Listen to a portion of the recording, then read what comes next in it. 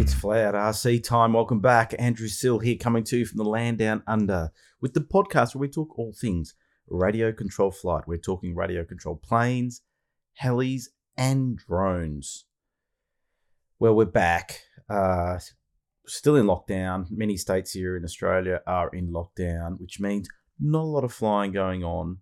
But we can always think about it. We can always talk about it. We can always be working on our models. So there's always plenty to do in this great hobby of radio control flight.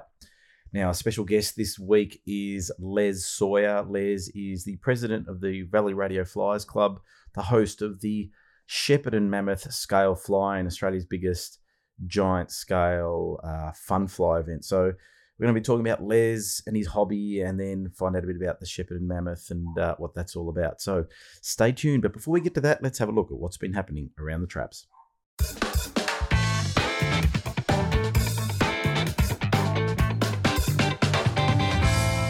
Well, not a lot has been happening down here in the land down under at the moment as far as aero modelling goes, because most of us are in lockdown. We've got South Australia, Victoria, and New South Wales as I record this, because we're waiting to see what happens here in Victoria over the next week. But it's not looking good in New South Wales. Feel for you guys been through that experience. The only saving grace for us, if you live down in Victoria, is the weather's pretty bad. It's not great for flying, but I suppose we can still get in our sheds and work on models and things like that, and listen to this podcast as an example, as a way of practicing our hobby. It was good to see, though, that the IMAC guys up in Queensland at Tin Can Bay are able to run the IMAC event last weekend, and looked like a really good turnout, which is great to see. And Michael Hobson up there did a good job in promoting, and I saw the posts on Facebook plugging it away, and little videos and photographs and all that kind of stuff, which is always good to see. I love it when people run events and they share the experience by taking some photographs and videos and stuff like that, because again, it just helps us on our journey. We've all got smartphones with cameras in them. Just shoot something and share it with the world so that we can join in the fun whilst we're here locked down in other parts of the world. Now, what's been happening? I've noticed another couple, I think, of new models, but I want to talk about one of them today, that Horizon Hobbies have come out with under the Hangar 9 brand. Now, I often talk about Horizon Hobby and new products because there aren't many other companies coming out with new products like Horizon is. It's a big organisation. They've got big teams of developers in different categories, and so we're always going to be seeing new models coming out. And generally the cycle goes with a lot of these manufacturers is they create new products to drive some new sales, and often those products have a short life, so they keep on producing new ones. There's a lot of aircraft that we can't purchase anymore because they just don't make them anymore because they've moved on to something else, or if they do come and make them again, they have to be very popular product, and there needs to be significant demand, so it could be a long time between drinks before we can get access to those models. But what's really, really noticeable about this product we're going to talk about is it's just another way of helping people get into the hobby, I think, and up flying very quickly. Now, what I'm talking about is under the Hangar 9 banner, they've developed a new stick. Now, the stick model aeroplane has been around for a very long time, and people know that they're pretty good flying platform. They're not the prettiest plane around, even though I don't mind the Horizon Hobby ones. They look quite cool. But they've created a new Ultra Stick. It's a 60-inch wingspan, run on like a 6S battery pack, electric. But the interesting thing is it's PNP. So that means it's basically almost like plug it in and go kind of stuff, but you've just got to add a receiver to it. But so it comes already with the motor mounted, the servos installed, that kind of thing, which I think is a really good thing, because we've seen this a lot with foam aircraft, but we haven't seen it with balsa aircraft. And so this is a good way of just transitioning from that, that foam model to a good flying balsa kit. Now, I've had the bigger version of this stick, the 30cc, and I liked it. I thought it was really good. A great plane put together. It wasn't that hard to do it. I sold it, but that's just because I was just trying to cull the fleet. But I really love the design of the Hangar 9 sticks. They depart a little bit from the standard stick in the tail area, with the angular tail, more traditional style tail than what the old sticks had, with sort of that rounded tail fin. This model is using, of course, an E-flite motor and of course, the Spectrum smart ESCs, which they're really pushing along with this smart kind of technology, just expanding that integration between the transmitter, the ESC, and batteries. So you get a lot of telemetry basically as a result of it, and a few other little features like you can reverse the motor with these ESCs. So you land and put it in reverse to slow the thing down. So what has this Ultra Stick got? Well, 60-inch wingspan, as I said, but it's got flaps. So you can do a few different things with your flaps. Comes with a... we said the E-Flite 50BL brushless motor with an APC 13x8E electric prop, so it comes with that. 60 amp ESC, and it will fly on a 6S battery pack between 3,200 and 5,000 milliamp hour for mild to wild sports performance. Of course, you put a bigger battery in, increase the wing loading a bit with the extra weight, but you'll get the extra flight time if you want. Or you could go for the lightweight setup for a bit more flickability, if that's a word. At the 3,200 milliamp hour size. What else can I talk about it? It's got a proper and spinner. It's got a spinner as well that is included. Let's have a look at some of the features. Dress to impress, they say. Well, it's got a yellow scheme. If you've seen the green and white Hanger 9 stick, it's basically the same kind of similar layout, but now they replaced the green with yellow, which is a good point to differentiate the different models. Good aluminium undercarriage with wheel pants. I like wheel pants on the stick. It really modernises the look of the plane. And from memory, the wheel pants are pretty good quality, nice and sturdy wheel pants that came with the bigger version. So I'm assuming they'd be about the same. Lightweight construction. So it's bolt and ply, using genuine Hanger 9 Ultra Coat covering, factory applied with precision, provides an easy to maintain finish. Easy assembly, so it looks like it's a two-piece wing, and you basically mount the wing like you do with other sticks with two wing bolts at the top of the wing. Now, when they say easy assembly, the problem with these high wing sort of planes is you've got to connect up your flaps and your aileron leads into your receivers, whether you've got extensions and that kind of thing. But it's a bit awkward, I find, sometimes, because you've got to plug everything in, then you can't see what you're doing, and you've got to make sure that you've got enough lead length so that you can position your wing and install it comfortably. So make sure if you might need extensions. I'm not sure how this model works, but it's not too bad. Now, wide flight envelope. It's low wing load and practical design combined with large control surface areas that can be set up with long surface deflection. So you can really get a bit 3D with this. Operational flaps allow it a versatile flight envelope to open even wider. So playing with the flaps is cool. And I think from memory, you can do different things. Like you can do crow, and you probably could set up full span ailerons as well if you want for some really crazy roll rates. So it is very versatile. And I think when you get a plane like this, having the flaps does allow you to experiment a bit more and try something a bit different. That's one of the things I liked about having a stick. Now, they say that there's a big battery compartment, it's interesting. Well, they've got a photo of a 5,000 milliamp hour pack sitting up the front. So obviously there is enough room up the front, but from memory, I didn't think there was a truckload of space. Oh, no, I had a petrol tank up the front, but this is a smaller version, so it appears to fit. And so it's a nice little hatch at the front there to easily get to your batteries, which is it's really user-friendly kind of plane. Now, so the wingspan is, as I said, 60-inch, 1,524 millimeters. Wing area is 810 square inches, so plenty of wing area there. The length of the model is 1,473 millimeters, so 58-inch. Quite a long tail moment, really. But the stick is a great flying platform. The price of them, let me see. I know that Model Flight will be selling these planes. I'm just getting on my internet now to see what the price might be. But you've got to remember, this thing comes ready to go. It's all ready to go, which means it's going to take you like an hour maybe to get the model up and running. Let me just have a look here. Ultra Stick. Just talk amongst yourselves whilst I punching things into my iPad. Maybe they don't have it up yet. Nah, they don't have it up yet. But as an example, they're saying $539 for the $540 for the 30cc. That's just the kit only. I reckon it'll be a little bit more than that because you're getting all the components and everything. But anyway, pricing will come out pretty shortly.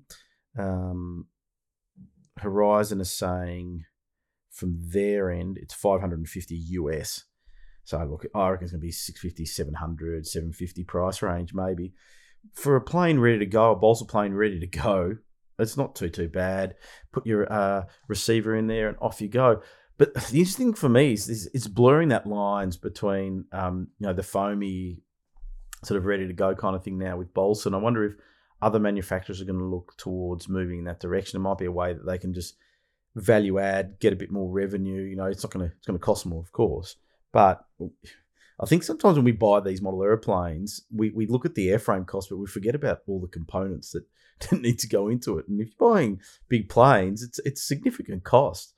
So if you get something that's sort of bundled together, your unit cost per item might come down a bit.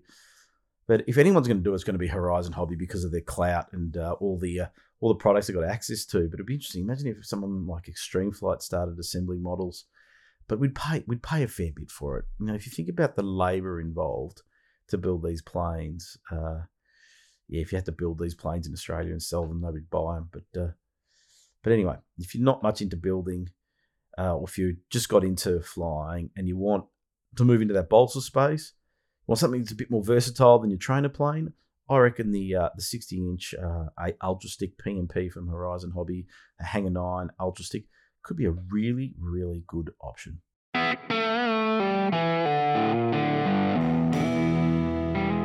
Guest time now, and this week, as mentioned earlier, I've got Les Sawyer joining me. Les and I, we've been communicating for a number of years, and I said to him a while ago, I want to get you on. We'll talk about the Shepparton Mammoth event, which is one of my favourite events, and talk about that, but also hear about Les's hobby. And what you'll find out is Les has been aeromodelling from a young age and has consistently done it, very passionate about it, a really good president out at Shepparton, the Valley Radio Flyers Club.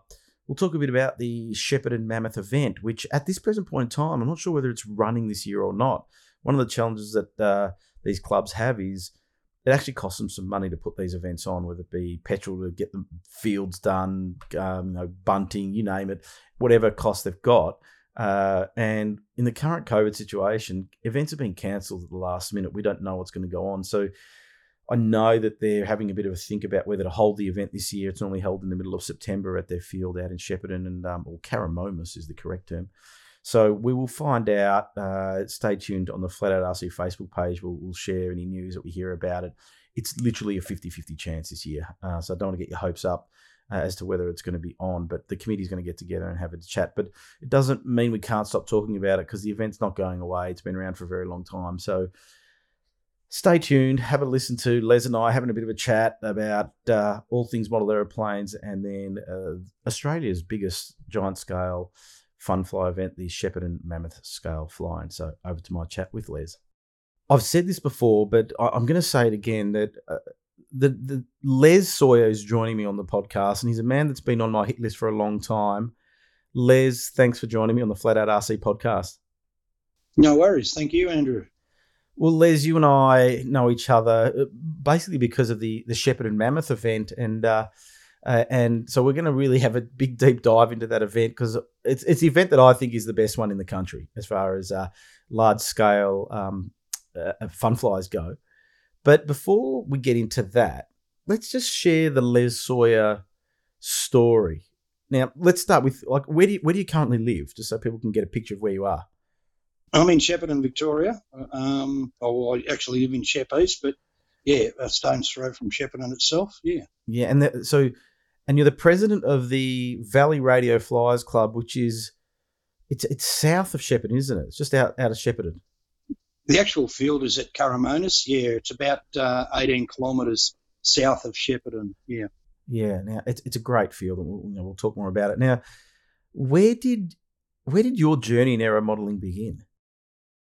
I suppose my first interest in aeromodelling would have been probably would have been very, very early 70s. I was with my father. We were at a gentleman's place in Merca, which it just happened to be Graham Powell's, which was at the time the Australian go-kart champion. And he was friends with my father, and he was into go-karts. And as an 8 or 9 year old, from memory, there was I could see a propeller and the head of an engine sitting up on a rafter in the shed. And Graham must have seen the drill coming out of my mouth looking at it. So he's actually grabbed it down, and I was just fascinated with this little engine. And he said, you can have it. So I was absolutely over the moon, and that's how that sort of started. I ended up getting a flying wing. I forget the name of it was an Aeroflight kit. Obviously for Christmas, I suppose. So it would have been down the track. So I've painstakingly made this aeroplane in the back shed and done the tissue and dope thing, and got it going. And I remember Dad saying, I said, I better have first flight. He said, you might damage it. And anyway, that was the end of it. I think it done about 1.5 laps, totally out of control and buried in the ground. So was that a control line or a radio control? Sorry, control line. Yeah, okay. Control line. So that was the end of that. So I carted that, plane around for years, and I tried to resurrect it in different stages. That's when iron-on covering first come out, and I dabbled in that. And I was actually trying to shrink the covering in front of a radiant heater, and it caught fire. So that's the end of that. And anyway, I sort of didn't do anything for a while, and probably when did I get into it seriously? I suppose I worked with a gentleman, and he was into models fairly heavily, and he invited me around to have a look because he was telling me about what he had, and he was into large scale. And I went around with interest, and he had a spacewalker, quarter scale spacewalker, I believe, and it had a 270 Sato 4-stroke in it. And he started it up for me, and that was it. I was done, because my fascination for engines I probably the engine side of it probably fascinates me more than the rest of it. So as soon as I heard this thing run, I was sold. So anyway, he dug out some plans of a plane that's called the Pacific Ace, which was an old timer, rudder only, dihedral wing.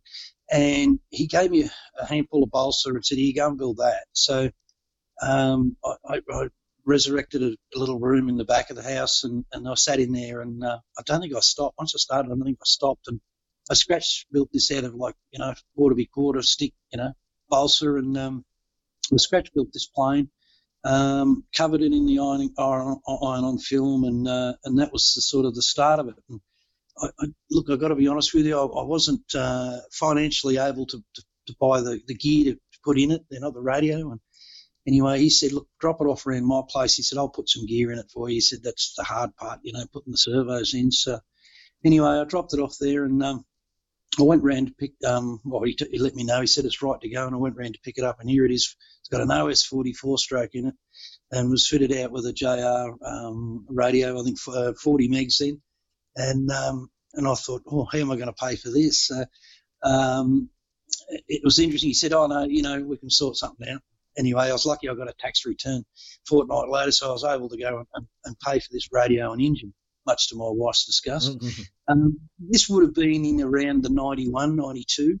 So, yeah, that's how I started off with the Pacific Ace, and went out a few times with him, and it's interesting. I won't say I sort of had trouble relating to him when he was teaching me to fly. So I had a couple of lessons with him, and then what happened is we were growing at the farm I was living on. We were growing oats, 40 acres of oats, and I got my mate to hand launch this thing, and I thought, I'm going to learn to fly this, and it took me about 3 or 4 goes to learn that you had to put up elevator in when you kicked in left or right rudder, because we lost this plane, I think, on 2 or 3 occasions where and in 5 foot of oats was pretty hard to find. So it was, and then I learned, that you had to put in up elevator. So I actually taught myself to fly over these oaks, and because we lived on a bit of property too, so I was able to fly basically whenever the weather was right, and I did. I absolutely flew the pants off this old girl. So The way you describe it is it's so vivid. I'm sitting here just listening, and I've got this picture in my mind of you, starting from seeing that propeller sticking out in the shed, and going, oh yeah, that'd be me. I'd be the same kind of person going, what's that? That's the propeller. There's an engine there. Oh, yeah, that's. It still fascinates me. I was thinking as you were talking about engines, it still fascinates me that these engines actually work. These tiny little engines, when you think about what's going on, it is just, yes, it still amazes me. It absolutely amazes me how an engine can keep on going. And there's all this talk about electric cars and things like that, which I don't mind having an electric car, but I'll tell you what, a combustion engine, nothing can beat it, I reckon. yeah, that's correct. Yeah, no, that's and like I say, that's what sort of, especially the four-stroke side of it, they absolutely fascinate me. So. Yeah. But, So you were flying out at the farm, and did you join the local club early on, or? Yeah, I joined. I joined the club. That would have been in around 92. And then, and the hard part was, I want to say hard part with our club, because the actual field's owned by a cooperative. After you're in the club for about 12 months, you're obligated to buy a parcel of shares. At that time, they were $275. So, yeah, I had to do a lot of saving, to buy my shares. I look back, and it was hard to do at the time.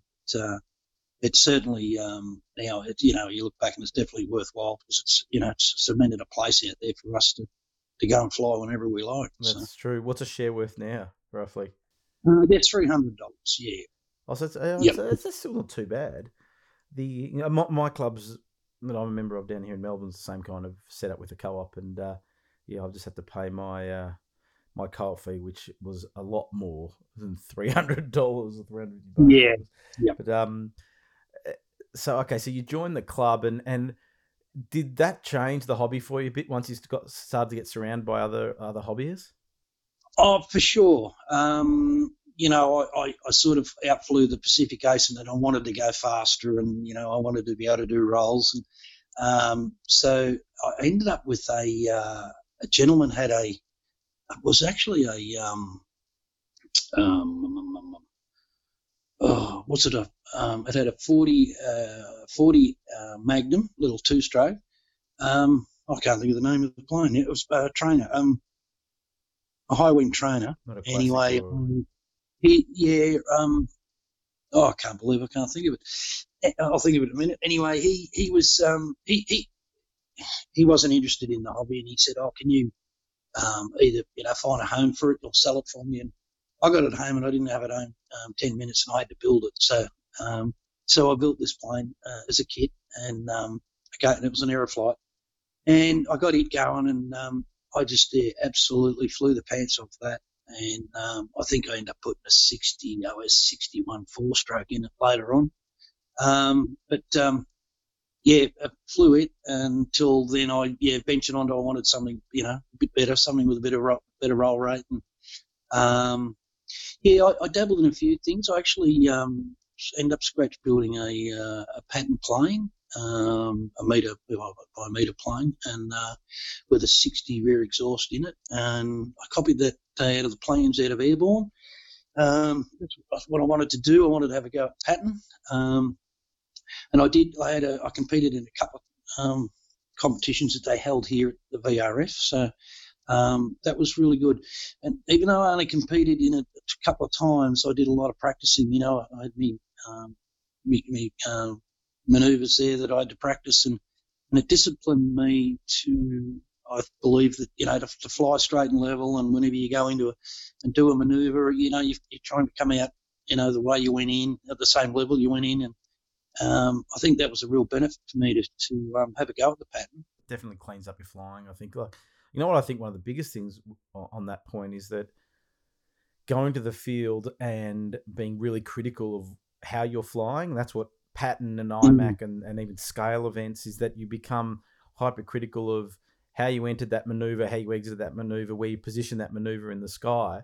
And that doing that alone, whether you're going to turn up to a competition or not, straight away it's going to make you a pilot that's in more control, because now you've dialed in sort of the finesse of flying. And I always say that you can tell a good pilot from a bad pilot, and it's not how tricky the maneuver is that they're doing, it's how straight and level they can fly. Can they fly a circuit and maintain height? And you see these people that do it, and you just go, they're a good pilot. Okay, they're not hovering the plane or doing crazy 3D or anything like that, but they are flying neat. And I think that a lot of people downplay that, but that's what I think. Yeah. That's my thinking now, is that a neat flyer is a good flyer. Yeah, and as an instructor, I've taught quite a few to fly, because I'm actually an instructor, and I actually use that discipline when I'm teaching someone a little bit. I probably do it and don't know that I'm doing it, but I like to see them, being able to. And that's one of the hardest things to do when you say to them, I want you to fly from your left shoulder to your right shoulder, or vice versa. I want you to do it straight and level, and get on your landing approaches, do your proper landing approaches, and stuff like that. And yeah, it's interesting. It's they find it very hard. Like, it's pretty easy to sort of get going and buzz around and flip over and do this and do that. But I actually do it when I'm teaching in my way of thoughts, that if you teach it early, you can teach and discipline their flying a little bit. Well, I think actually that's an interesting point, and I agree with you. I think that when it comes, and I've been sort of critical of instructors and some of the processes that we have at flying clubs around training, because not all instructors are like you, Les. They just teach them the basics, but they're not critical of flying level and landing approaches, like you said. It's more trying to get them to a point where they can fly by themselves, and I think some of the instructors don't have that level of knowledge or that level of expectation of their own flying, or have put thought into it as to, what does a good pilot mean? How do you define what is a good pilot? And yes. Being able to fly straight and level, fly a circuit nice and neatly, and position the plane where you need to position the plane at any particular point in time, that to me is what a good pilot is.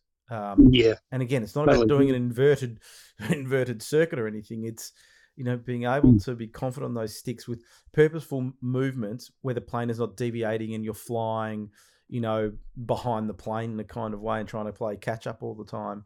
I think that's the biggest thing, that, I always say to instructors, like, you're trying to teach people how to fly properly. And I also tie this to safety, that, at flying clubs, they talk about, we need to be safer. And then, so I start thinking about, well, what does that mean? What does safety mean? Well, it means competent pilot that can make good decisions, whether it be the way their plane is built, the way that they taxi their plane, the way that they communicate on the flight line, the way they fly the plane, of course, how they remove the plane from the flying field, even little things like, being spatially aware of other people that are flying and not to put your plane too close to the runway whilst you're waiting your turn, and things like that.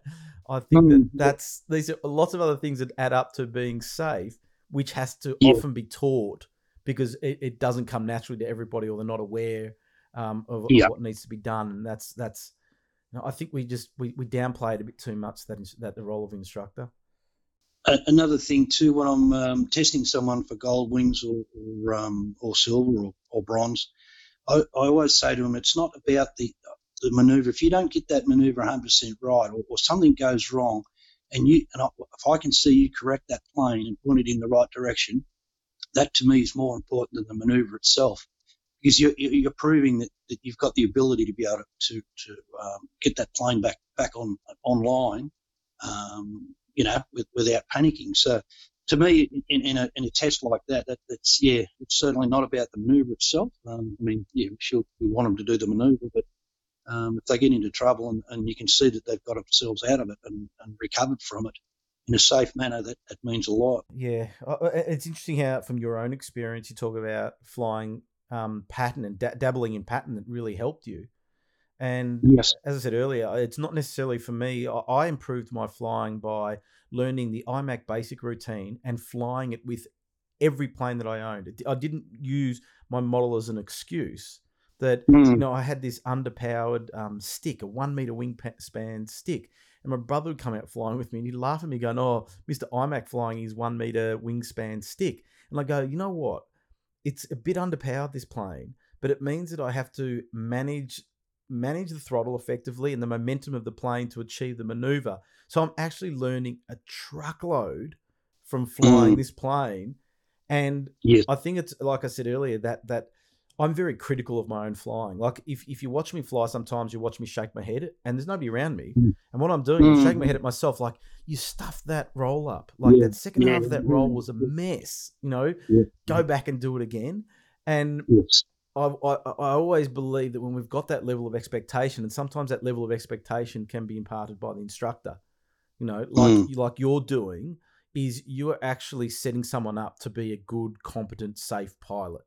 And that, I think, you know, I commend you for that, because, you know, that's what we all want to see, really. And that starts at that training phase. Yeah, I've done it. Definitely. That's where it's really got to start, I believe, from there, because it just it runs on right down through you. You know, as you progress, it certainly is going to help you. Yeah. Do you get a lot of satisfaction out of teaching people how to fly?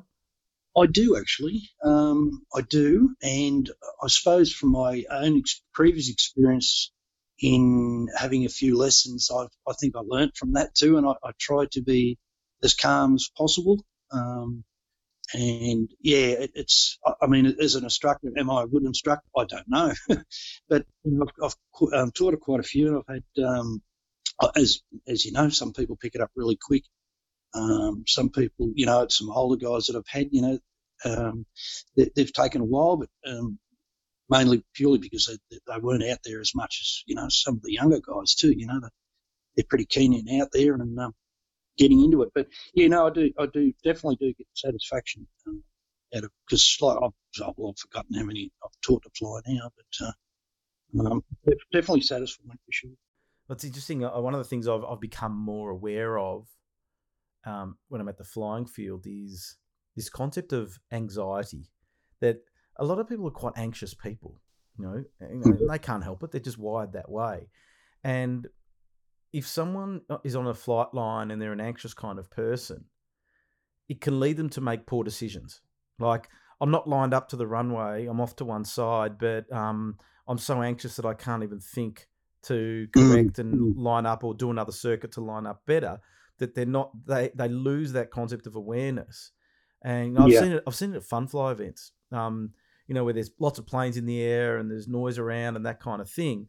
And then they have the spotter sitting there coaching them to get on the ground, you know, oh, a bit to the left now, oh, a bit to the right now. It's adding to the anxiety, and they end up stalling it and plonking it in because they forgot about airspeed. They were just trying to line up the plane or whatever.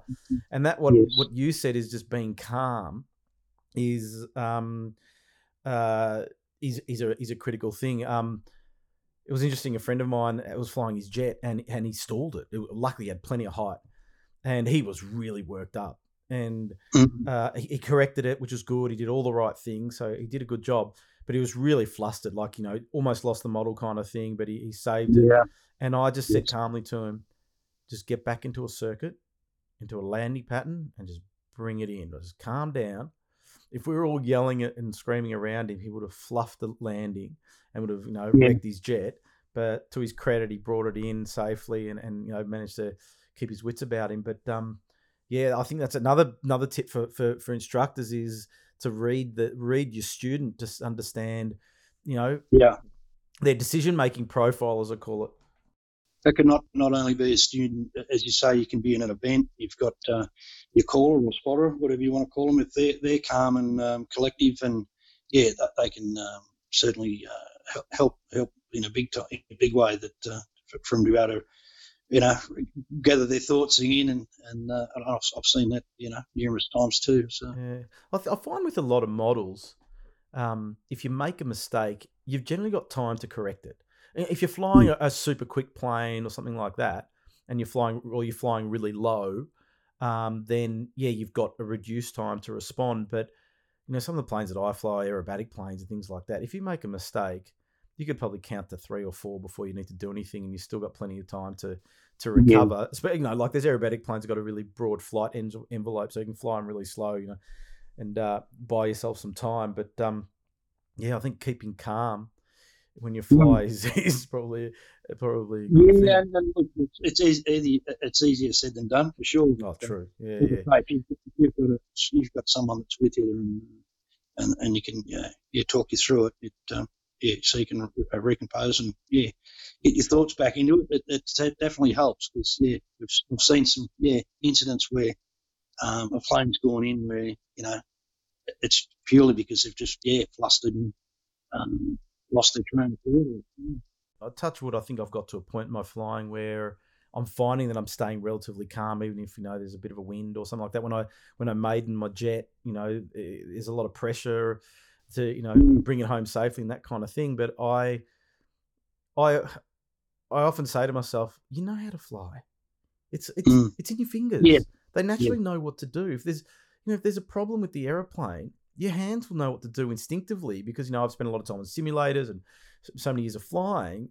So I'll have a quiet word to myself and pull myself aside and go, why are you worried about this? It's just another aeroplane with wings, and the aileron stick goes that way and whatever. And just remember that when you've been in the simulator, you've had everything crossed up and you haven't crashed it. You've been able to instinctively correct a plane in the spin and that kind of stuff. So I have to give myself a bit of a pep talk now and again if I I'm at a different field and flying a big plane and I don't know whether I'm going to be able to, the runway's long enough or whatever. I go, wait a second.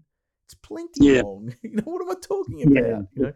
It's at Shepparton, and we'll get into the event a bit, but I've seen various different people sort of make mistakes on the strip and it definitely just, I've got this philosophy around landing that I like to land a plane before it reaches my feet. Like the plane must be on the deck before it reaches my feet, And the reason being is that when it goes past me and it's sailing past, now I feel the pressure that the end of the runway is coming up, And I've seen that at Shepparton where people will land the plane long and then run into a barrier or something like that because they're so flustered that, it was like brain overload that, the plane's got to come down. There's other people in the circuit. That someone's going to have to land. There's a barrier there, the end of the runway. And it all amounts to, I've got a good chance of making a really poor decision right here. And something happens. But Now, so you got into the aerobatic thing for a while. Now, did you find a category of model that you really enjoyed, or were you a bit of an all-rounder? I'm very much an all-rounder. I've had a go at, and that's what I love about the hobby, is I've had a go at everything from float fly to gliders. I may not have done it for a long period, like the pattern flying. I flew on 2 occasions here. I didn't pursue it, go out to other places to fly. But no, I've flown off water, I've flown off slope, I've flown gliders. The air racing, we got into that big time. That was probably around the 2011 mark. I think we did that for probably around 7 or 8 years with the large-scale air racing. Oh, yeah, that's right. Two classes, the AT6 class, and I ran a Nemesis with a 35cc in it. So, we ran in the Red Bull class too there for a while. We did pretty well, but we there was about 3 or 4 of us from Shepparton that were doing it, and we had an absolute ball. We were basically competing against one another. We didn't care about beating anyone else as long as we beat our mate, sort of thing. So we did that for a fair while, and that was really good fun. And we did pretty well out of that. So, but as far as I've had a go at a lot because that's what I say. It's fascinating to have a go at the whole lot of it. Like flying off water. That fascinates me. I love that. Beautiful. That brings me to talk about some of the models that you've got because I've seen a photo of you with a big. It's a Beaver, isn't it? Yep, 114-inch Beaver with a 3-cylinder Sato. That is a proper float plane. That's a beautiful. Well, what kit is that? It's actually a VQ. Is it? That's big. I actually built. I had an Icon West 95-inch de Havilland Beaver, which I built from a kit.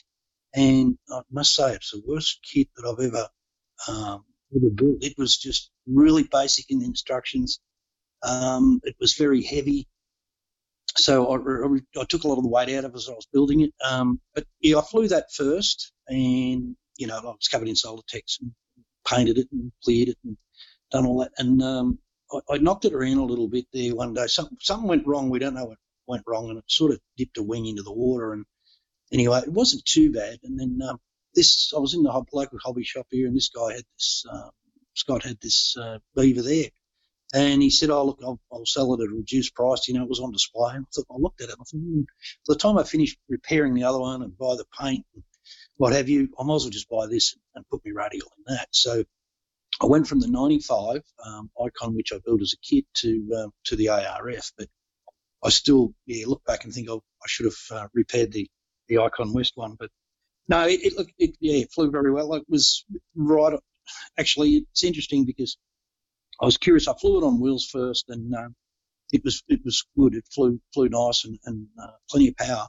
But once I put the floats on, it pulls it up. So, but it flew. I believed it flew very scale. So it got off the water nice, and it just come in nice. And but yeah, obviously we missed out the last few years. We've missed out because of water, and the water was low up there, so they've had to cancel. Where do you fly? Where are you doing the float flying? Up at Albury, the Hume. Twin City, or was it? Yeah, at the Hume there. Yeah, so it's a great little spot. But yeah, unfortunately, we missed out there a couple of years because the water was that far down that we couldn't reach the water without standing knee deep in mud. So it gets muddy. They cancelled a couple, but yeah, look, I've probably attended 3 or 4 of those with different models. I had an interesting aircraft that was a Great Plains Seawind, and a pod on top. And I like that. I acquired it off a mate of mine, and anyway, it had a 92 OS 4-stroke in it, and anyway, I took it to the float fly, and a few of them said, "Oh, you're not going to try and fly that, are you?" I went, "Well, yeah." And they were saying, "No, take it home and hang it up."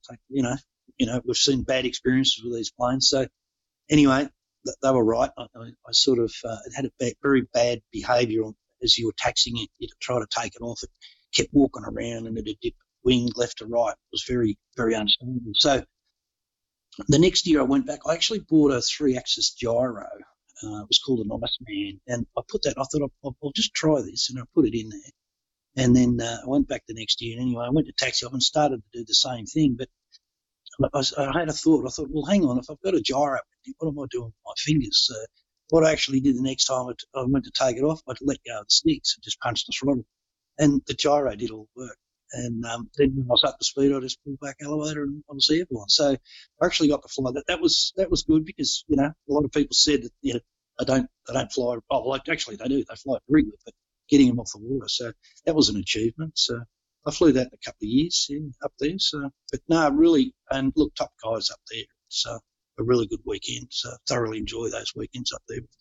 Yeah. On the water. Do you think float flying's addictive? Yeah. Look, yes, it can. It can be, I reckon. It's a little bit, I suppose. We're lucky enough. We've got a bit of a backwater here that we can go to. It's probably 3/4 of an hour drive, but we were packing up going over there. Going early morning was the best time, but because you're a bit limited, with the wind. So and we were doing it, and we would again 3 or 4 of us, and we'd go over and have a laugh and fly around, and enjoy one another's company. So, but no, it is addictive, and like I say, I've always got something here on floats. So, yeah. Yeah. What other planes has currently got in the hangar? Oh, where do you want me to start? Oh, no, have you got one of those hangars that's never ending? I have, unfortunately, yeah. I'd nearly give Mark Sills a run, actually. Yeah. Look, I've got a 88-inch Yak. It's an ER model. I don't think there was too many around. With a 55 DLE in it. I probably don't fly that enough, but I've just got that going again, and Actually, I took it out a couple of weeks ago, and I was actually quite nervous flying it. And once I flew it, I thought, oh, look, there's nothing to worry about. This thing's just like, well, I reckon it flies better than a trainer. But, yeah, thoroughly enjoy flying that. I've got, what have I got? Oh, well, I've got my Nemesis Racer, which is parked up because there's not much racing going on at the moment. I've got my daily flyer. I've just bought it's a Model Tech, an ARF Dragon Lady, which is they fly really well. About a 25-year-old kit. I bought it at the Mammoth. There was a guy there selling off a heap of kits, and I looked at it and I just it brought back memories, from 20 odd years ago, and I thought, yep, I'll buy that. And they're nice models though. They look good, I reckon. Yeah, they're good all rounder. So that's me throwing the back of the ute thing when I'm going out. And, that's just a bit of a hack, but yeah, no, I've got what have I got? I've got the Falcon 120 jet that I've had it probably 2 years. I've only flown it a couple of times. I've got that. I'm enjoying that at the moment. That's pretty awesome. We're a bit limited to fly here in the summer because obviously the grass around the field and that. So we, out of courtesy, we don't fly our jets in the summer sort of thing there. So it's funny. There's more and more clubs doing that, and I don't necessarily have great issue with that, but that's just personal. My it varies depending on the nature of your fields, but I find that I've got this funny thing. It's almost like I've got a plane for every season. Like, for example, it's freezing cold. It's probably cold up where you are at the moment, Les, but as a city here, it's freezing. And the last thing I would want to do in the middle of winter is go and fly a glider. Even though people say it's a good challenge to go and do it. But to me, it's got to be in summer, go and fly a glider. Don't go and fly a stinking hot turbine in the middle of summer. Go and wait till, a nice autumn day, even winter, into spring. But that peak hot time, just park the turbine and go and fly a glider or something else if you really want to. Because there's so much fuel that when you think about how much fuel, and I didn't realize, I didn't appreciate it until I had to put fuel into my jet, and I was sitting there, and 5 minutes later the electric pump's still going, pumping fuel in, where it was my normal 30cc gas that would have been done in about 30 seconds. But, it took a while. I'm thinking, gee, if this goes in, there's a lot of fuel. I think mine holds about 2.25 or 2.5 litres. So and, it sips it up pretty quick. So so no, I've got a Giles, a CM Pro Giles 202 with a 160 FX in it. That I've had that for a long, long time. That's one of the best flying airplanes I've had. I reckon that's almost close to a pattern ship the way that thing flies. Yeah, they've got that shape, haven't they? Yeah, that's a real long tail moment, and it's absolutely gorgeous. I love it, but it's sort of retired at the moment. I've got a VQ Invader twin that I set up to take to Twins and More. I was going to say that you've got a. I was going to say, as you said you got a Twins, I'm going, oh, he's going to the Twins and More event, and I'm thinking you've got a plane for every event, haven't you?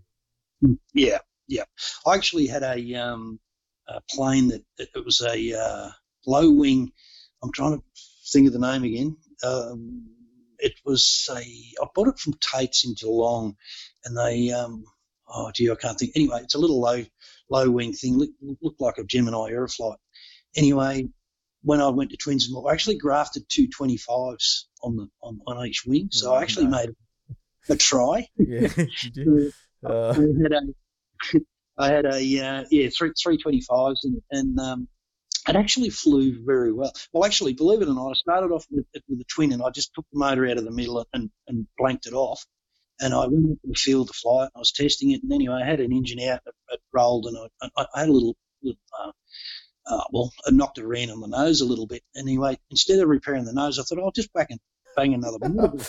So that's how I ended up with the truck, because I still had a fuel tank there from originally when it was a single engine. So, and I've taken that Twins, I don't know how many times, but it absolutely flew like it was on rails, and that was good fun. So yeah, I'll tell you what, you're a tinkerer, aren't you? Yeah, I love to tinker. Yeah, Yeah, yeah, I think love to it's a common tinker. thread, but some of us like to tinker more than others. Like I don't think I get to that level. I just don't have the patience for it. But Yeah. obviously you do. Do you like building? I do, yeah. Probably it's changed a little bit. I think as we know with everybody really, I suppose. Time poor. Yeah. Um, like I own my own business now, and I'm work on my own, and I sort of find it very hard to come home and do it now. Like I need to sort of have a weekend like last weekend. A Last weekend I lockdown came home weekend. and it was absolutely great for me because I lit the fire in the shed and I'm just putting together a Hanger 9 PA18 Super Cup. Oh yeah. And, yeah, What size is that one? Is that the 20 it's cc? 100, no, 30 cc. Oh, okay, Yeah, yeah, I yeah, put the yellow one. no blue. Oh yeah, yeah, yeah. I know. Yeah, blue. I think they're 100. Actually, yeah, I think they're 105 inch or something. Yeah, You can take that Hanger to 9. Shepparton. You can join the Piper Cub Um, Brigade. yeah, look, I have got a cub. I've got a quarter scale Zic Cub there that my daughter won it in the club raffle back in about 1994, I believe.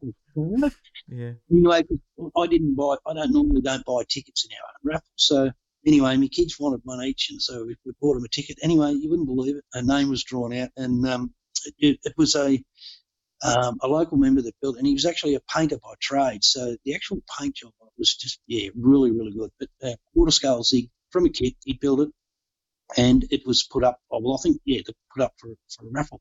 So my daughter won it. So very interesting. So we'd go out the field, and she'd come out and she'd taxi it around, and it had an ASP 108, I think, in it. And she'd taxi it around on the ground, and I'd put it up and give her a fly, and that was all great. The novelty wore off about 6 months later, and she said, "Oh, Dad, I want to buy a stereo for my room." I said, "Oh, yeah. Okay, I'll do your deal."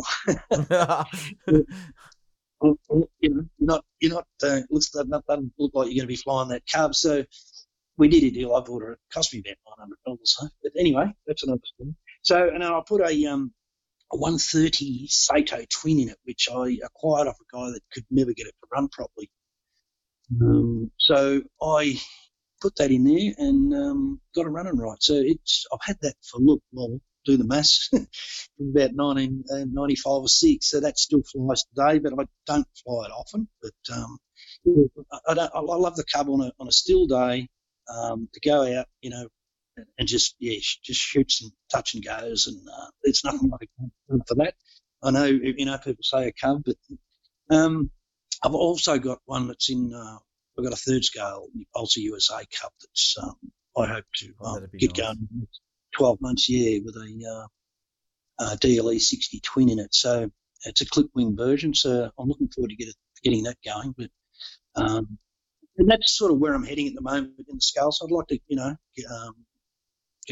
have a go at not so much for the competitive side of it, but just to join the Vic Scale Association and wear the boys up here well, it wasn't the Queen's birthday weekend; it was 2 weekends after. Yeah. But we had them there and that, and I kicked myself that I didn't go out and fly in it. So, but yeah, no, it's very, very interesting. Yeah, no, I had a break there for a while. I went. I've had a couple of goes at the Speedway. So in 2000. See, it's always the cars that pull people away from the hobby. We're stupid. And it's always men. We men are stupid. We'll all go away and dabble in something to do with cars. I've done it myself. But what category were you racing in Speedway? Well, in about 99 to 2002, I raced what they call a GP Midget, which had a GSX 1100R mounted in the back motorbike engine.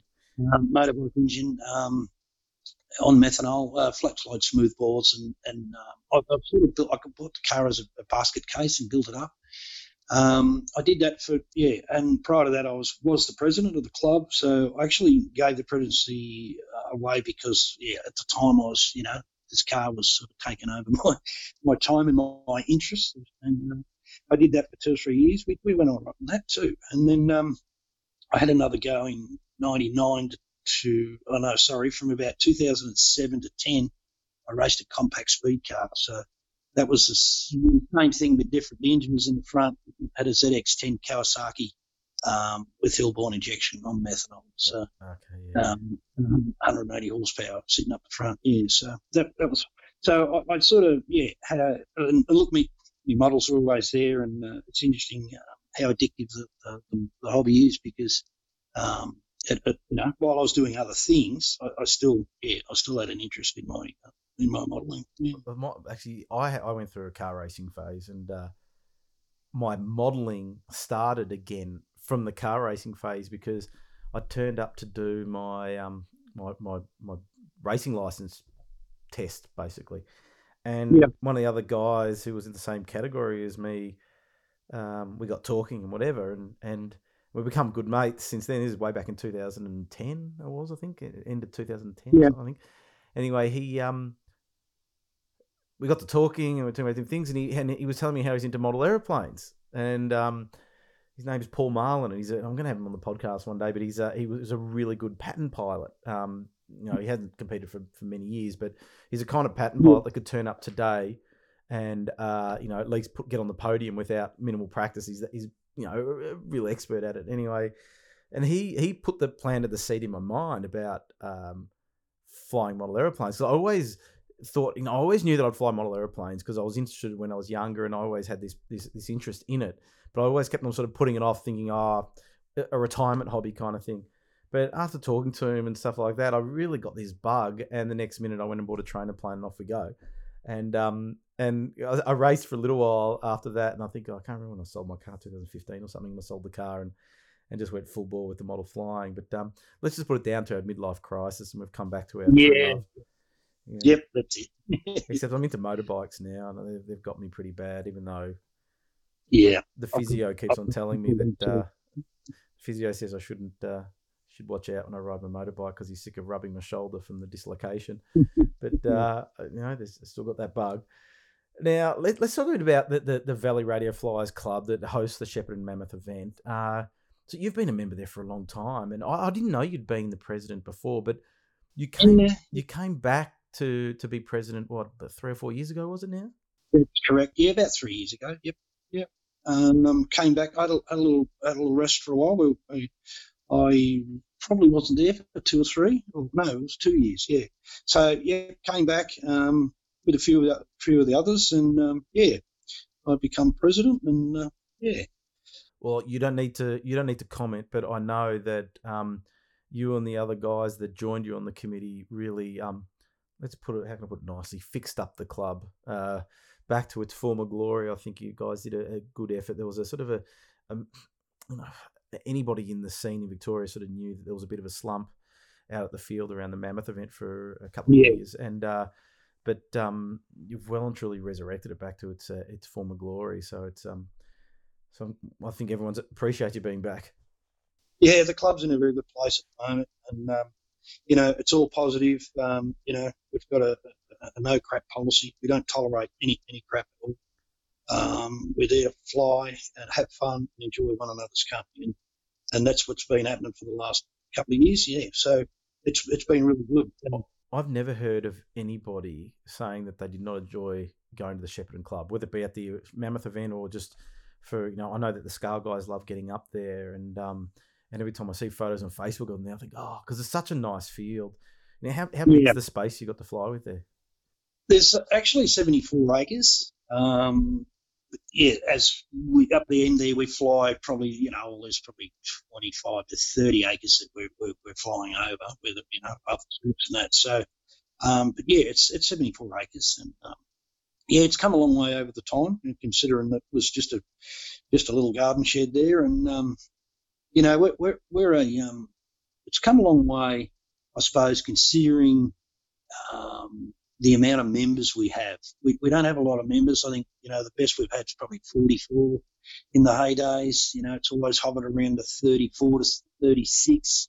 So, do your maths on that. There's not a lot of money each year for, so our Mammoth, has been, the money that's come out of the Mammoth has been put back in, and it's growing. The field's just growing and growing. We've got the new I want to say new. It's not no more, but the canteen. and we're progressing to add to it all the time. We're looking at pitch shelters at the moment, and which is a bit sad because if we haven't last year, if we hadn't had COVID, we probably would have had them for this year. So we want to run a full pitch shelter in front of the canteen. So that's next on the agenda. Yeah. So it's been on the improve all the time.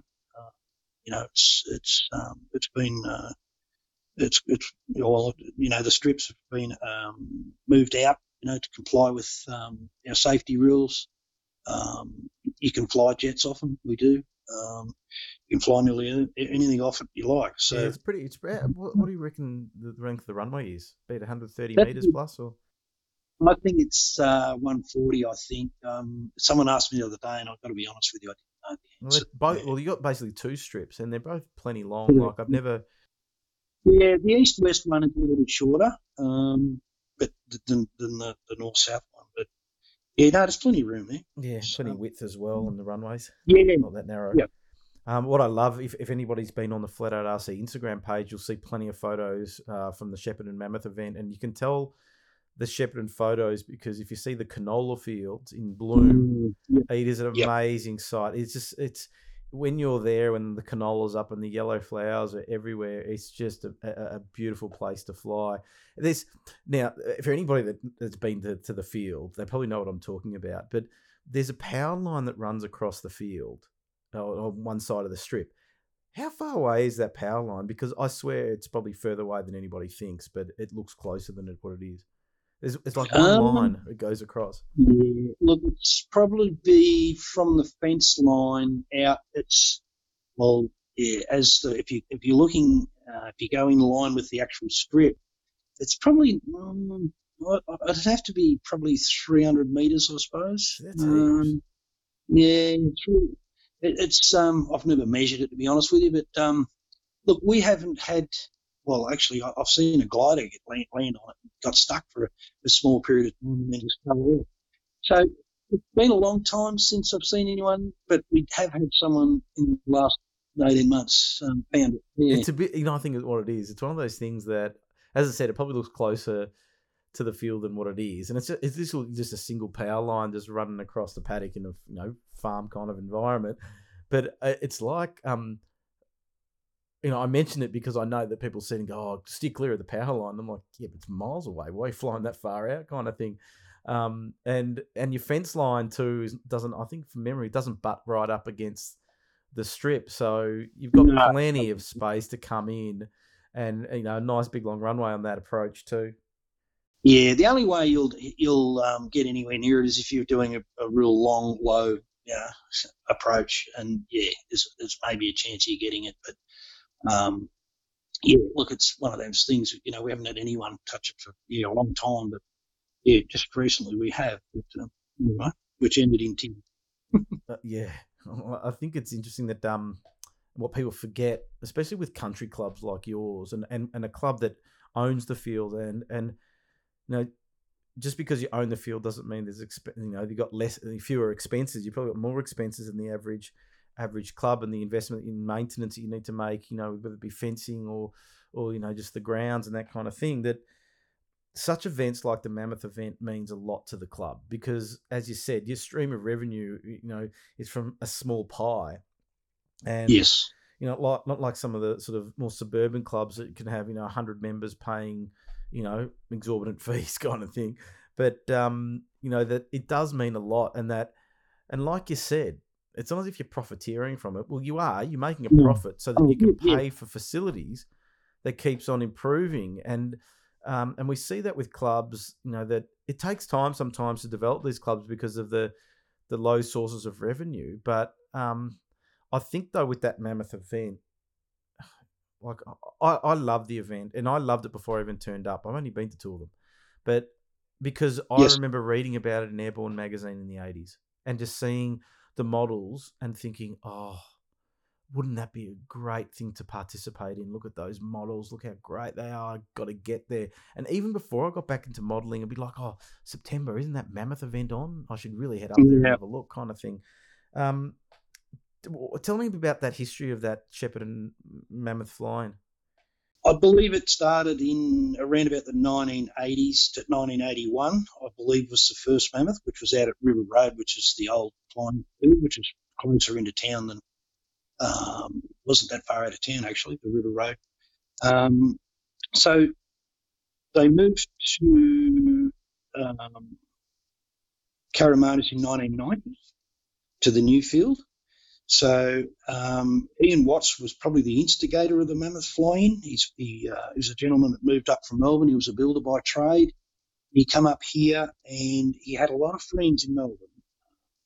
You know, your Tony Farnhams and, and Leo O'Reilly and your Jeff Tux and all those sort of guys that were avid modelers. So what he's done is he's created this event and they've all come to it. And these guys, they scratch built their models and it's something that built up. I believe they started off with 20, 25, 30, and then it's just built up. It built up and built up. So the move to Caramonas was a good thing. They actually had a split club over it because half of them didn't want it to happen,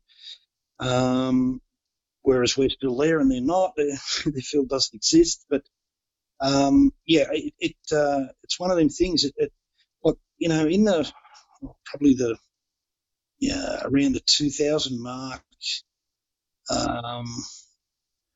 would have been, we could have had anything up to 170 planes to 130, 140 pilots, which was a mammoth task to run. It really was. It lived up to its name, the mammoth scale flying, because, a 30 on 36 meg, it was just an absolute nightmare. Oh yeah, I didn't think about that. If you have that many pilots running 36 meg. Any guy that, I've done the pound over the weekend and you've had to have 2 or 3 of us in there. I'm telling you, at the end of the weekend, you were mentally strained. It was probably one of the hardest jobs to get your head around because you're in control of, there was 7 blokes on one frequency at one stage, and they all want to fly. So, the guys that picked a frequency that was way off, they were great. They could fly all day, But the guys that clashed frequencies, it was an absolute nightmare. And we pride ourselves on safety, and it was a very, very hard task. And it's a credit to those guys that did that pound over those years because it was a logistical nightmare. It really was. And the best thing that ever happened was 2.4, I can tell you. I can imagine. But, like I say, 170 planes, I think, was our best. I think it was 130, 140 pilots back in its, when it was really going. And it attracted, look, blokes built, they spent 2 to 3 years building planes to bring to that. So I suppose it's where it's a little bit prestigious, I suppose, in the way that,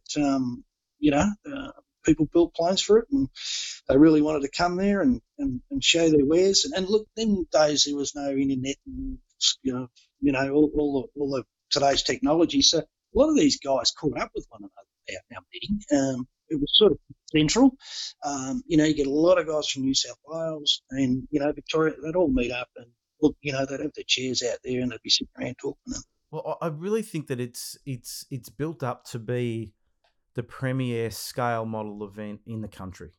That we do see some events pop up, these one-off big events that they do an excellent job, but that annual event that you can ask any scale modeler and they know the event. It's the Shepparton Mammoth scale flying. It's just that signature event, and I'm talking about it with all my friends already, and I've got my fingers and toes crossed that it happens because, we're in the middle of a lockdown now and we don't know what's going to happen, by mid-September. But the enthusiasm to participate in that event is just crazy. Like, I know that this year's event, the IMAC Nationals clashes with the event. Now, I've spoken to a few people on the committee for IMAC, the friends of mine or whatever, and said, you got to change the date, because even some of the guys in the IMAC community going, man, it's on when Shepparton's on. We want to go to Shepparton, to the Mammoth flying, and I think that as I said earlier, that it's sort of there was a peak, then there was a little trough, and now the peak is rising again. That we're going to get to a point where there's going to be that many pilots, but for people that are, for participants that are thinking about turning up to this year's event, what can they expect? Look, obviously we try and improve each year. We sort of been doing it for a while, and I suppose what they can expect is, well, I hope clear skies, a nice green short runway, a friendly reception. That and I suppose the way it's always been, for them to get together and catch up and have a fly and enjoy themselves. Well, I think that's the important part. That it's like I always say, if you want to have a great day's flying, don't go to a flying event because you'll spend a lot of time talking to people, and plus you've got to share the sky with a lot of other people. But to me, what I would add to your comments about what to expect is, if you want to see the best giant scale planes that are going around, if you want to speak to those pilots, catch up with people that you only might see once a year because you've seen the Mammoth event or at other events, then this is the event that you need to go to. Even as a spectator, when you turn up, you'll be seeing the best of the best. And I think what I always say to people that have got good models is I tell them, you need to bring this to Shepparton. And some people think, oh, but I'm showing off if I do that. And I'm like, no, it's not about showing off. It is an event where you bring your best model to share it so that other people can see it and appreciate it and get enjoyment. Like, we go to art galleries to see the artwork. Well, going to this event, the Mammoth event, it's a bit like that, in that you're seeing the best of the best planes there. And some of them won't even see the air. A lot of them will just be sitting there for people to view. But Andrew, they've probably flown Thursday and Friday, and they're worn out. That's exactly what's happening at the moment. They're coming up. Some of them are staying there for 4 or 5 days, and they're just flying Thursday, Friday. And when it comes to they sit around and have a yarn. A lot of them say, "Oh, you're not flying today? Oh, I've burnt 5 litres or whatever." I'm happy to catch up with people. So. It's true. And that's what it's become now. It's not just, it's a 2-day event, 18th and 19th September, everybody, this year. It's the 39th Mammoth Scale flying event. I've got the flyer in front of me, which, by the way, you've got to remind me, I've got to get this up on your website, this new flyer. But it's on the Saturday and Sunday, the 18th and 19th of September. But a lot of people are turning up on the Wednesday prior and camping out at the field. Now, for anybody that's thinking about staying at the field, give us a bit of the rules and regs and what you can and can't do there. With the camping side of it, we've just brought in it's a $20 fee for as long as if you turn up Wednesday and go home Monday, well, it's $20. So it's just a flat rate for the weekend for campers. We supply a shower. We're actually contemplating getting another one, but look, at this stage we're really unsure. We were meant to have an AGM last Sunday to discuss the Mammoths for this year. We really want it to happen, but unfortunately, if we've just got things stacked against us, as you can understand, it takes a fair bit to organise, and we don't want it to get to the last minute and get burnt. So we've really got a big decision to make. But with the camping side of it, we it's fight for your own spot basically down the back. We are trying to open up some more area because, believe it or not, we're running out of room for campers. Oh yeah, everybody, because I think it's that's that social side of the event. That's why I think people enjoy camping there, is that you just spend all day and all night and sit around a fire, or have a few drinks and have a chit chat kind of thing, and enjoy each other's company, which is so it's not just about the flying, really. As I said earlier, if you want to go and have a great day's flying, just go to your local club and slap out flights. But if you want to catch up with people, see some really good models, then this is the event to come to. Now, I'll just go through some of the things that was on the fly here. They'll be flying from 10 a.m. to 4 p.m. So normally people are up pretty early, getting their planes ready and all that kind of thing. Now there's a requirement for models, a size. Now we're looking because we don't want little small planes turning up to the Mammoth event. They have to be a scale plane, so don't bring your sport jets and your sporty kind of planes. It has to be a scale plane. If it's not a scale plane, you're going to get a tap on the shoulder and say, "Look, please, it's a scale event. We're trying to protect it." And Les and the team are not trying to be rude. They're just trying to make sure that it doesn't become a general fun fly. So we keep it special. So I'm all for that. Your monoplane has to be a minimum of 80 inch, which is relatively generous. You can find many planes 60cc and up that will meet that criteria. Biplanes, or even 30cc. Some of them get close to that. Cubs and my 3D hobby shop Bigfoot meets the criteria. Biplanes have to be 66 inch, so you get a little bit smaller wingspan, but as we know, biplane wingspans are generally a bit smaller. So as long as you meet the criteria, it's a scale plane only. And look, you know what? I'm going to say this, Les. If you turn up with your scale foamy, don't take your scale foamy. Right? Nobody's there to see a scale foamy fly. All right? If you want to have a bit of a fly as the sun's coming down when all the spectators have gone away and whatever, and you want to go and punt around with your profile aerobatic foamy, knock yourself out. But the event is for good planes, balsa, composite, scale, large scale models. That's what we want to see. If you bring something else, you're going to look like a wally. So don't. Well, there's been discussions over the last few years about reducing the size, and I've got one that's 2 inches of this and this and this. It's one of them things we've sort of stood by it because it's worked for this long. Well, actually, it should have been our 40th year.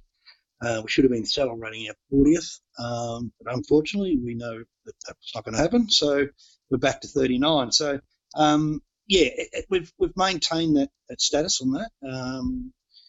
We've probably been a little bit lenient with it in some places, but last year we sort of started to come down on a little bit more. Yeah, you have to though, Les, because it's not the mammoth scale flying. You've got to protect the essence of what it is. Otherwise, it's just another fun fly event.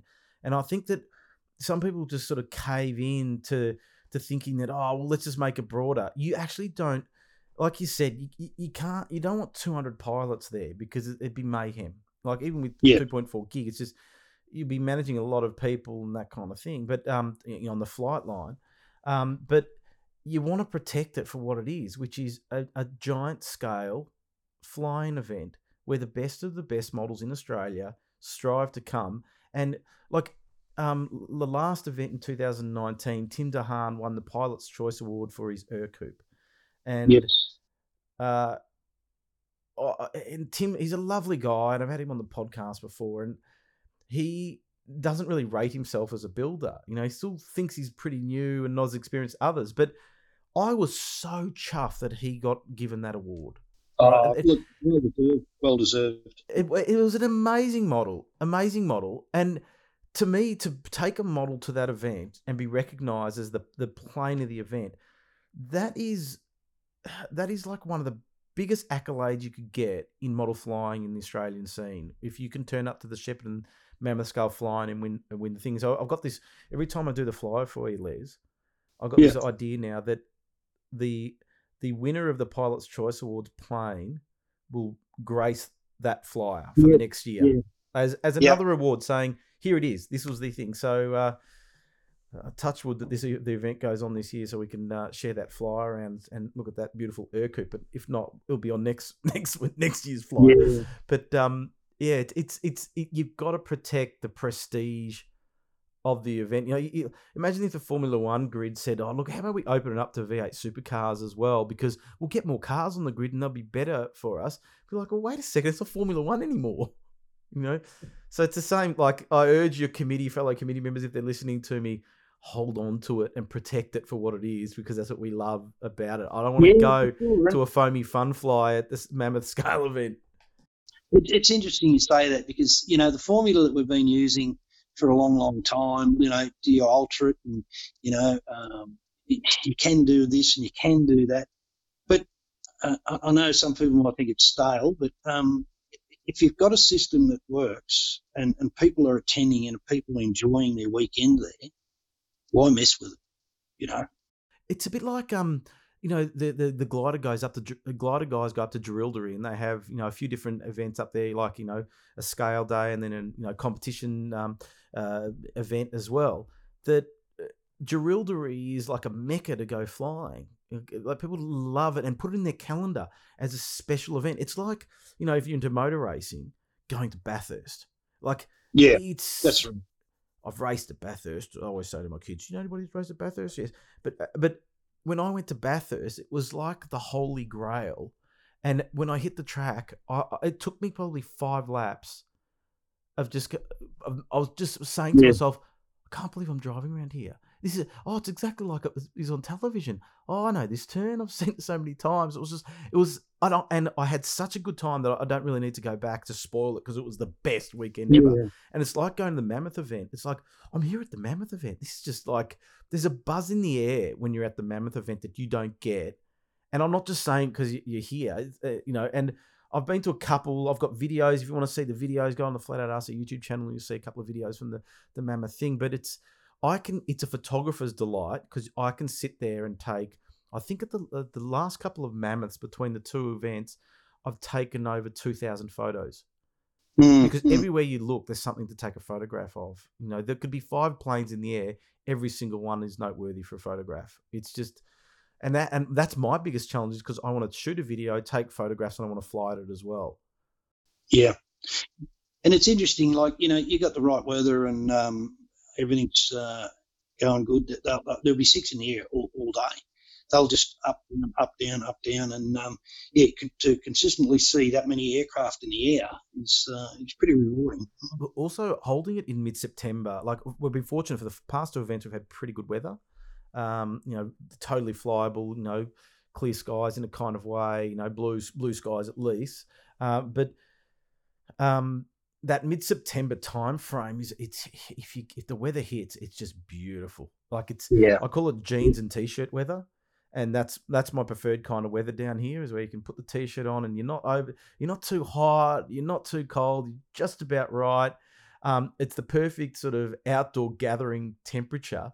So fingers crossed, what happens if, assume it's able to be held. If it gets sort of the forecast is looking bad, would you postpone it for a week or? We never have. We've been, I don't know whether, we've been fairly lucky. Look, I remember getting up on a Saturday morning and driving out there at some odd godly hour and had the wipers on. I'm thinking, oh, no, we're gone, And, we've given it a couple of hours and it's come good and, we've got away with it. We may have one day that, it's either too windy or, rainy. But we seem to get away. We've been lucky enough to get a day in. And people, you sort of feel apologetic to the pilots, and they're all going, no, thoroughly enjoyed ourselves, Well, it's a gathering of just.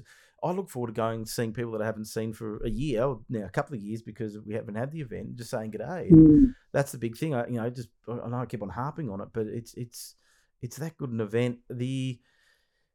Also, spectators are allowed, and we get a lot of spectators coming up from Melbourne. Both enthusiasts and locals that are, want a day out. You often see, the families with the kids there as well, and just taking it all in, and so that's always good to see as well. And you've got a commentator that's, you do a good thing with the entry forms where you ask people to provide some information about their models so that we can give it to the MC who can sort of talk a bit about the planes, which I think adds a lot of value to the spectators, and we learn a lot about different aircraft and the models, which sort of rounds out that whole package. The only thing that does look funny is the netball bibs. That if you see photos of people at Shepparton, it looks like they've just come off the netball court. That's interesting you say that because we were probably one of the first people to start doing that. And what's the idea behind that? Just being able to identify who's a pilot and who's not. Yeah, I believe it come from some of the old school guys that had been flying overseas, in the States. So come back. See, our system like that, I think, was probably one of like I say, the guys have come back, got these ideas from different places. So our flight line control, not that I've been to too many fly-ins like our event. I've been to plenty of fly-ins, here and there. But I suppose we were, well, I'd like to think that we were very early in being running a flight line like it is. But the idea of the vessel, we have a spotter's vest, and we have the pilot's vest, so we can identify who's who. We have any people visiting the pits, which they buy a pass, 50 cents or whatever it is, to get a yellow bib, and they can go in and get a close up of all the models. It's $1, sorry, not 50 cents. So at all times we can see out there who's meant to be there and who's not. So I suppose it's our way of identifying. We've got obviously numbers on the pilot and the caller, so it's our way of being able to identify. And just keep an eye on it. Like if everybody's out there with nothing on, it's whereas now if we see someone standing there without a bib and he's standing out in the middle of the flight line, is he meant to be there? No, he's not, because it just eases the burden, because with so many people, it's just a hard one to manage. We're going to get one for you with GA on it. What's that mean? Is it like goal? Hang on, goal attack. Goal attack. Yeah, thanks for that. I wanted one. I'll get that one personally made up for you. Huh? I want VIP. Oh, okay. Can I have VIP? I think I deserve my own little area with some slaves looking after me, making sure that I'm fed, and getting my camera gear ready for me. Oh, that'd be perfect. You can clean the toilet Saturday night. That's the best I can offer. Oh, gee. I don't know whether I'll take up that offer or not. Now, okay, to round this off, stay tuned on the valleyradioflyers.com.au website. That's valleyradioflyers, FLYEERS.com.au website, to see what's happening with it. The committee's got to make some pretty important decisions as to whether to run it this year or not. Fingers crossed that you can. It's just all over the shop. It's just so hard for anybody trying to organise an event at the moment under the COVID situation. It's just like, just when you think that we're in the clear and we've got everything under control, then we have a massive outburst like we've got now through, well, as we talk, Victoria is locked down, New South Wales and South Australia is about to be in lockdown, and so moving around is not good at all. And that's what we're worried about. Yeah, that's what we're worried about. Like, if we do come out of lockdown, what sort of restrictions on numbers and how many we can have, in an area, and who can travel from where? Because we get a lot of contestants from New South Wales. So, that's right. And it's a real hard one. It's not looking good, but we're going to stay positive. Probably give it another week or two, then we'll have to make some sort of decision. Yeah, well, everything will. If you're on Facebook, if you follow the Flat Out RC Facebook page, I'll share any news about the Mammoth event, and keep an eye on that Valley Radio Flyers website as well. So fingers crossed. Now, if it doesn't happen this year, it's going to happen again, and you'll try every year. So we're pumping the tires up for the event this year, but it's not going anywhere, and nor should it. The hobby needs this event. It's one of those events that motivates people to keep on building large scale models. And we're seeing a bit of resurgence with some kit building and that kind of thing, with laser cut kits, being made up and that kind of thing. So it's really a place for the aspiring builder to bring their model and share that model with them, and encourage people that are into that kind of thing to build their models and bring them to Shepparton so that we can all stare at them and just admire them. And it just, you leave the event just feeling good. And I know it sounds like we're really trying to pump it up, but it doesn't need. I'm trying to do it just for the sake of doing it. I just think that it's just one of those events that is such an important one on our calendar. So pass it on to the team and tell them we'd love to see it, even if even if it's not all the bells and whistles that you need to have. to have something is better than nothing sometimes. Yeah, well, For us. that's the other side of the coin. We did. Well, like I say, we unfortunately we were supposed to have a sit down and so we need to either do it by correspondence and decide whether we put something on for some flyers and put the basics. Because we've got advertising, we've got food to organise, there's toilet showers, and there's things Lots to of little organise. things, and as you said, Little, your team works so hard that weekend. and people don't understand how many how many people are there doing it. And another thing, like I say earlier on, could we improve and do this? Yeah, look, you can, but for the limited amount of help that we've got and the effort that our guys put in, I've got to give it to them because it's a big weekend for them. And Even just preparing the field, like the field's immaculate. yeah, Mammoth Castle, our field manager Lee, he's just passionate about it, and he's out there all the time just cutting it. And everything's mowed now. We mow the whole lot, and it's all an open area, and we spray it and do our best with it. So to try and get it to a standard that But look, we're improving all the time. We're neatening the place up, but we're getting it tidier every year. It's getting better. It's looking really good. Like I say, it's a lot of work for the field manager. He's done a terrific job. And as I mentioned earlier, it means a lot to the club for people to turn up. And yes, there is a pilot's fee. If I still got the flyer open, there is a pilot's fee. It's $45 for pre-entry or $50 on the day for you to bring your plane and have a bit of a fly. And that again, that is if you think that it's an exorbitant cost, just remember it's actually going to fund the development of the field. It's not going into Les's pocket so that Les can go and buy Jet A1 for his turbine. He can worry about that. He can afford to do that through his business or whatever. But this is going to the club to help them, keep on building better facilities. That we can all enjoy. For a long time. Yeah, I can't even remember when it was. Yeah, it wasn't anything but 45. And that's another thing. Back in the day, that would have been a very lot of money. Back in the back in the when they started. Well, I'm sure that it's been 45 as long as I can remember. So, but obviously, I wasn't involved in the early stages. But yeah, we have some people say the entry fee's too high. But I was looking at a motorbike event that's happening in Wangaratta, dirt bike event, and sort of open to the public kind of thing, bit of a fun kind of event, and they're charging $350, and it's basically a one day thing. $350, and they've got 600 competitors signed up already. They sold out in half an hour, and had 600 people turn up. And I thought, gee, they'll make money out of it, and it's a pretty big fee to charge. I'm not sure where they spend the money, and that's just to go to somebody's farm kind of thing and go through some dirt tracks. We've had a very generous member, Bruce Clark. He's donated. We have a pre-entry prize to anyone that pre-enters, because we basically started this through encouraging people to pre-enter so we can have them organised, have all their paperwork and process. And he's donated. Look, this year's Hanger 9's 30cc stick.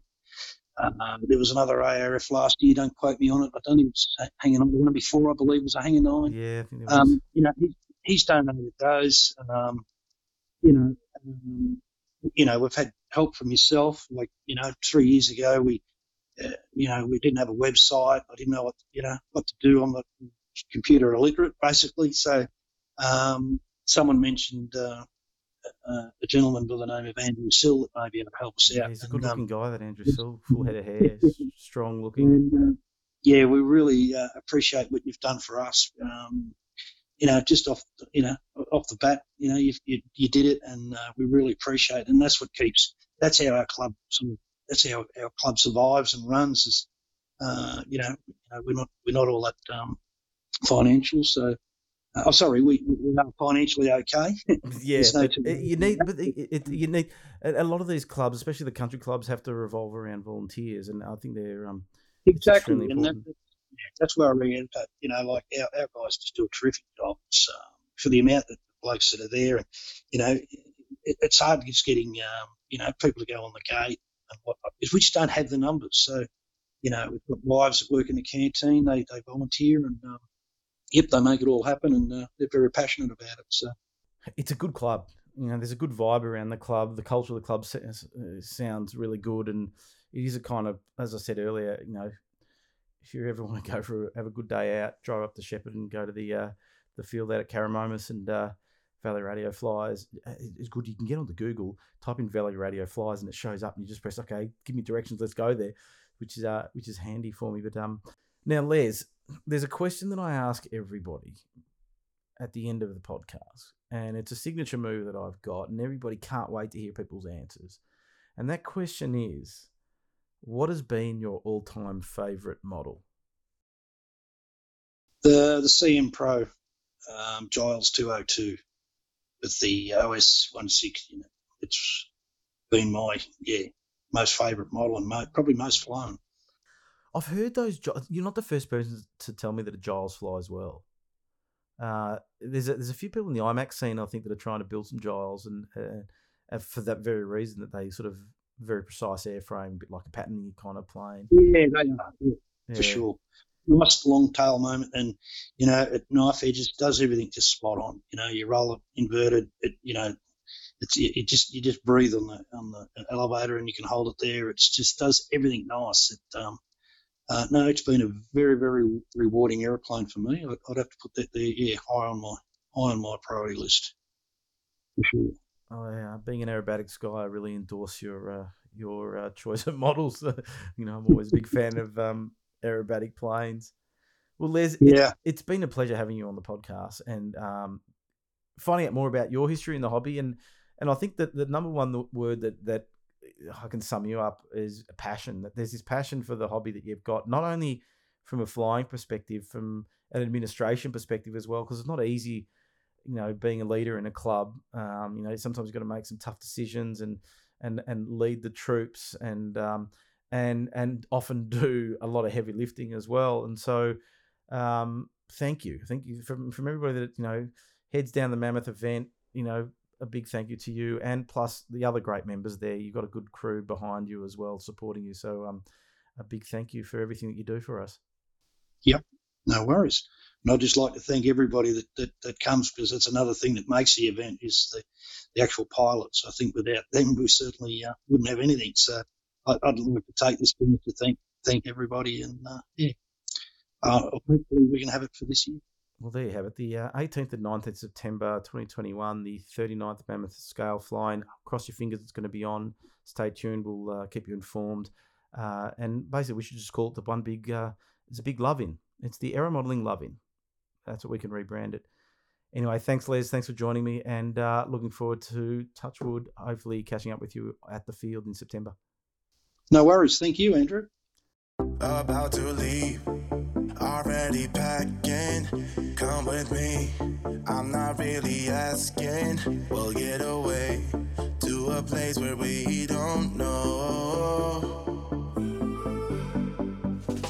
Another episode of the Flat Out RC podcast done and dusted. Big thank you to Les Sawyer for joining me. What a great guy.